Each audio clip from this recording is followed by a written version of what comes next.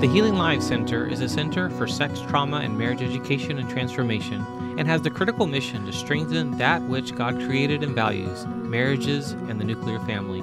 Dr. Gilbert, your host, aims to provide important teaching on tough topics, great interviews and conversations, and tools just for you, all emphasizing a biblical worldview. Join us now with today's feature.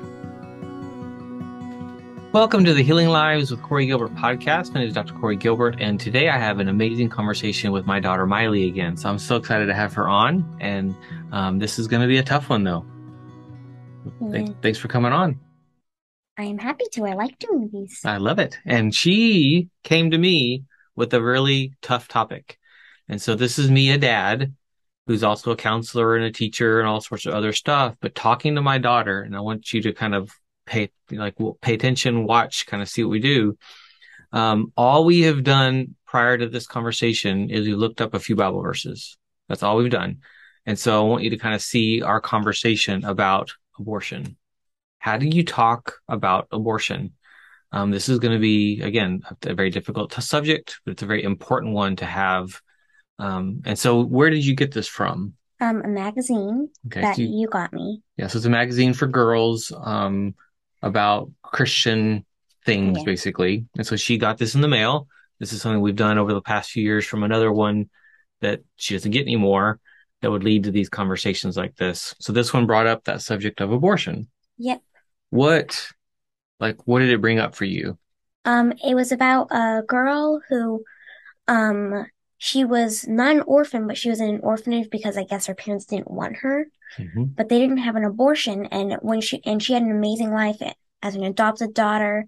She had an adopted brother, and when she grew up, her in her school, abortion was a really big topic, and she wanted to make a pro-life club. And when she tried to do that, she got so much hate, and then she decided to try and change laws or something. And she wanted to be a ballerina or something. Mm-hmm. She did ballet. But she actually went into politics to try and help with abortion. She made a big group, not just for the school. And yeah. Oh, so that it sounds like that story really impacted you. But we've talked about the subject like at other times. You've heard it brought up. So what is abortion? Killing a baby before it is born so that you do not have to have a child. Okay. So the first part of that, yeah, so killing a baby before it's born, that there's a problem with that? It's killing. It's killing. So you definitely kind of go to that word. This is a living being inside of you. So it's killing. Mm-hmm. Okay. Well, so let's look at the verses that we looked up. Psalm 139:13, for you created my innermost being. You knit me together in my mother's womb. We are made before we are even born. Yes, we kind of have done, for some reason, have created this date where we are born into the world. When we come out of the mother's womb into the breathing air, that's the magic moment of life. This is a weird thought, but in a book series I really like, Keeper of the Lost Cities, this is gonna sound weird, but they find out they're elf. The main character finds out she's an elf, but later on, she finds out that the elves, instead of going by the birth date, they go by the conception date, which I just thought of as really cool. Yeah. And there's something about the way we talk about this subject where we've done a good job of talking down to a baby that's inside the womb, even though with sonograms, we can actually look and see this living being. I mean, I have a picture actually of Alex, our oldest, from when he was in Kelly. And it was a 3D sonogram, and it shows this beautiful baby boy. And it was really cool to see. And definitely those who've ever had a baby inside, after a certain amount of months, you start feeling this baby kicking, and there's so much evidence of life. It's interesting that we're so messed up and talking about and focused on talking about abortion. Do you know why? Because people think we should have a right. It's our body, it's our choice, people say, but it's not your body, it's the baby's body. I know. It's really interesting. The wording of that is the choice was made when you had sex, And the choice sometimes just gets made for you when there's actually a rape or something bad But happens. then the baby's a blessing. Now, You can do say. we see babies as a blessing? And I think that's more indicative of where we're at in our culture, is we're not actually seeing babies as a blessing. People are not having children like we used to, and different cultures are seeing the problem of that, of the not having children like we used to. Our whole world's being impacted with the lack of children being born. Why? Because we see babies as a nuisance and as a choice of I'll have one when I'm ready or when I want to. But then why are we so obsessed with abortion? I come back to that same question. You mentioned the my body, my choice. People just want the right to do what they want. Yeah, it really comes back to our Freedom. our selfishness. Yeah. Yuck. And we're all bent that way, aren't we? I want to not have to do that when I'm told to. I want to go do that whenever I want to. I want to not have to have that responsibility if I don't want to. If you don't want to have a baby, at least don't don't abort them. Give them to an orphanage. Then they might get adopted and have an amazing life. Because you're looking back at that story, and it's true. There's a lot of people. Now, some of the arguments against that is there are a lot of kids that are born that don't have the care they need. So a single parent really struggles. And I think that's because we as families and as a church should be stepping up and helping support and be the body of Christ around those families to help because that child didn't just accidentally slip through and show up on earth. God actually has a perfect plan for that child too. I've heard that a lot of moms, or soon to be moms, once they see the sonograms, Yeah. decide that they want to keep the baby. So Yeah. at least try and get a sonogram first. So go to um, a place like Hope Pregnancy Crisis Pregnancy Center that we have here and those kind of places. Most have access to sonograms now. We used to not have that. That has changed things, but I think our culture has impacted it to the negative, where again, we talk about abortion as a right. You wrote down some things here. What are the abortion laws in the US? Yeah, go ahead and read that. Yeah. From 1973 to 2022, Supreme Court rulings in Roe versus Wade. Roe versus Wade, 1973, and Planned Parenthood versus Casey, 1992, respectively created and maintained federal protections for a pregnant woman's right to get an abortion, ensuring that states would not ban abortion prior to the point at which a fetus may be deemed viable. Deemed viable. The wording of that's just so scary to me. Which is also why the conception date in Keeper of the Lost Cities is kind of a cool point. Just thinking about that now. Yeah. But and that's the thing is if you actually look at the research on when life begins, most really do kind of argue in terms of scientists that life begins at conception. But what we've done is we've just basically made that as an irrelevant part of the conversation. Like, so it's still my body, my choice. We're in this really interesting cultural push. But here's what's scary to me is, you go to Second Chronicles. So go back to the Old Testament. And we were kind of talking about this verse right before because it's kind of confusing, but it applies. So Second Chronicles 28, verse 3. He offered sacrifices in the valley of the son of Hinnom, even sacrificing his own sons in the fire.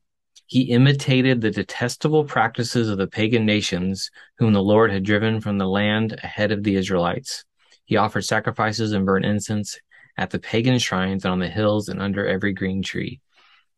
What are we doing right now? We are turning over to a pagan society, if you will, as in I will worship myself and I will do whatever I want to do and whatever's convenient for me versus there being beauty in marriage, beauty in children, beauty in family.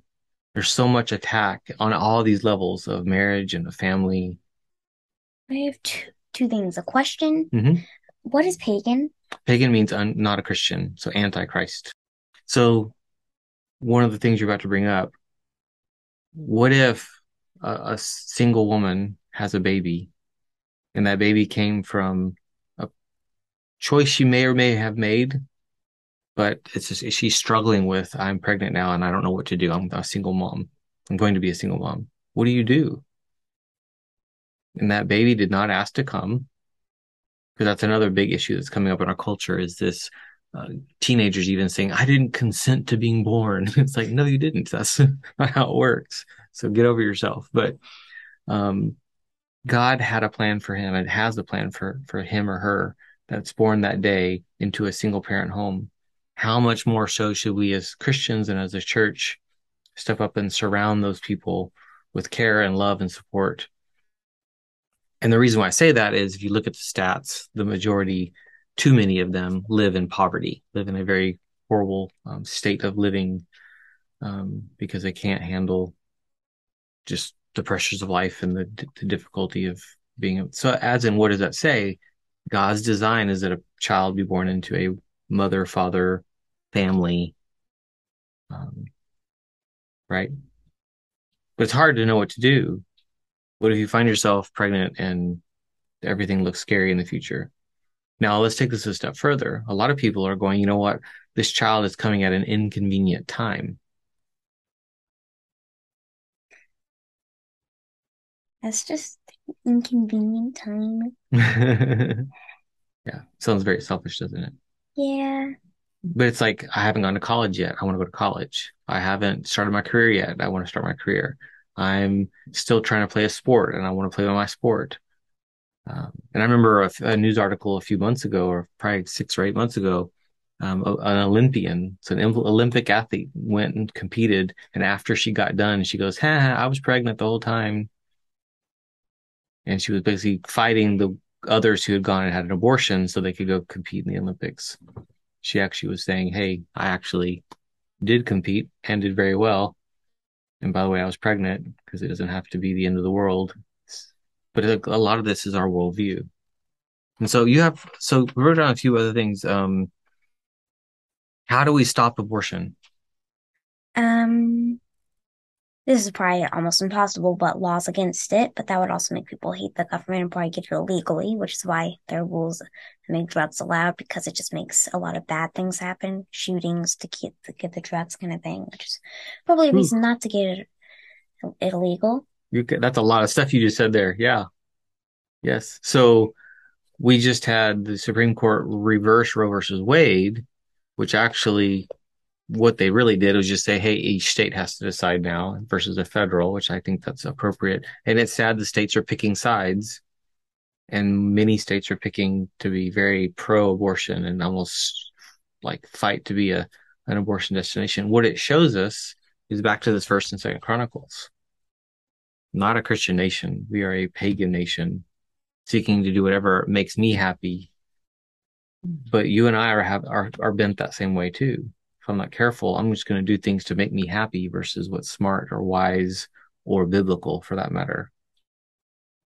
And so how do we stop abortion? Well, it's actually submitting our lives to Christ and that I want to live for him, not myself. If I find myself pregnant, I want to live for that child, not myself. And that's a big one. Yeah. What else do you have? Um, why do we have our beliefs? Ooh, why do we have our beliefs? Where do they come from? The Bible. Yeah. And that's the choice that we've made as parents, and we've influenced you guys, and you have to each individually make on your own as to what influences you. But that's a big part of for our family. What influences us is the Bible, God's word. And if you go Mhm. back to the verse you read that again, friend, Psalm. For you created my inmost being. You knit me together in my mother's womb. Oh, and there's another one I don't think I read. Psalm 139:14. I praise you because I'm fearfully and wonderfully made. Your works are wonderful. I know that full well. Yeah, love those verses. In the beginning, God created Adam and Eve that came together and made babies, that built families, that built society. And there's a design to all this. And so, what if our family was just ripped apart? and you have to live on the street or you have to live with someone else because mom and I can't get along or because of some other circumstance. Here's the thing. I would never be on the streets. I have grandparents, You're right. aunts, uncles. Some don't have that though. Some do not have the people, which is to me where it comes back to the church. Some do not have the family that can. Some reject it. Some reject help from family. And so they do end up in those places. So then the question, which is where this gets into the legal side, is so the government should step in and fix all that. And it's like, not necessarily. The government stepping in and doing stuff is actually causing more trouble than good. Just like if you hand people money, they stop working. They get lazy. Work is a beautiful thing. It's a good thing. And so you're entering that stage where you've seen your brothers get jobs and work and make money, and you're like jealous. Yeah, you're jealous. I want to get a job. And you will. You're 12 and you will, but not yet. So you're relating to work in a very different way than a lot of our adults in our society are relating because they just stay home. And I guess when I think of it, I think of first I get money so I can get things I want like candy and books. That combination. And also I guess it just makes me feel more grown up. Yeah, it's true. Some outfits make me feel more grown up, and I like that because of that. Yeah. It's weird. When you're a kid, you just want to get older, and probably when you're an adult, you just want to get younger. Yes and no. I don't miss being younger at all in those ways at all. So I've heard that differently. I've heard that people do, but they do. Some people do.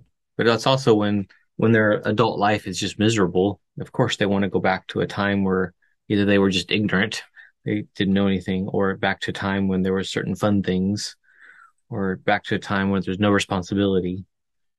And I don't want that. I like what I get to do, who I get to do life with mom, and even though we want to wring your neck as kiddos, sometimes we love you guys and the adventures we get to have, and that's kind of cool. That's why the verses are important, and there's a lot more we could go into there. But then discussing what you believe. Now, what would you do if we disagreed? If we didn't agree on this topic like abortion? The goal is to ask questions and ask questions and ask questions, and to understand more why they believe what they believe, where it comes from, and then help them unravel some of those beliefs. You don't just, judge. You're right. Yeah, you don't want to judge, but you don't just go, oh, you're right, mom and dad, I'm wrong, to a teenager or almost teenager. You help them think through their belief system. But this is also why, example here, this is important to talk about earlier and plant seeds of beliefs about really difficult topics, from alcohol to work, how you spend your money, the Bible, church, and then things like abortion, which is really sensitive topics. So, yeah, thanks for coming and talking this with me. Yeah. Any other comments? Kind of last minute comments about this tough one? Something I've thought about, which is something that I thought about before. I very much agree with something that I've heard in a Tom McDonald song. Oh gosh, because the boys listen to it a lot. Yeah. Bacteria is life on Mars, but a heartbeat isn't life on Earth. Yeah, that's a good statement. You're looking for bacteria to prove that there's life. And yet, when there's a kick or there's a heartbeat, you're not going to call that murder? A heartbeat's a big way that we believe, oh, this person isn't dead.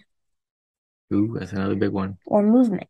So, if it's moving, it's obviously alive. If its heart is pumping blood, then it has to be alive. I'm going to leave it on that note, because that's such a good one. Good job. Yeah.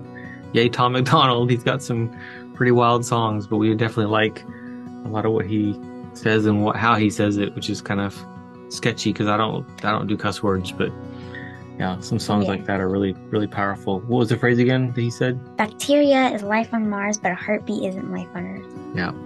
Well, on that note, thanks, Miley, for coming on the podcast. I enjoy these. Yay. Thank you for tuning in to the Family Features Podcast. It's been an honor to serve.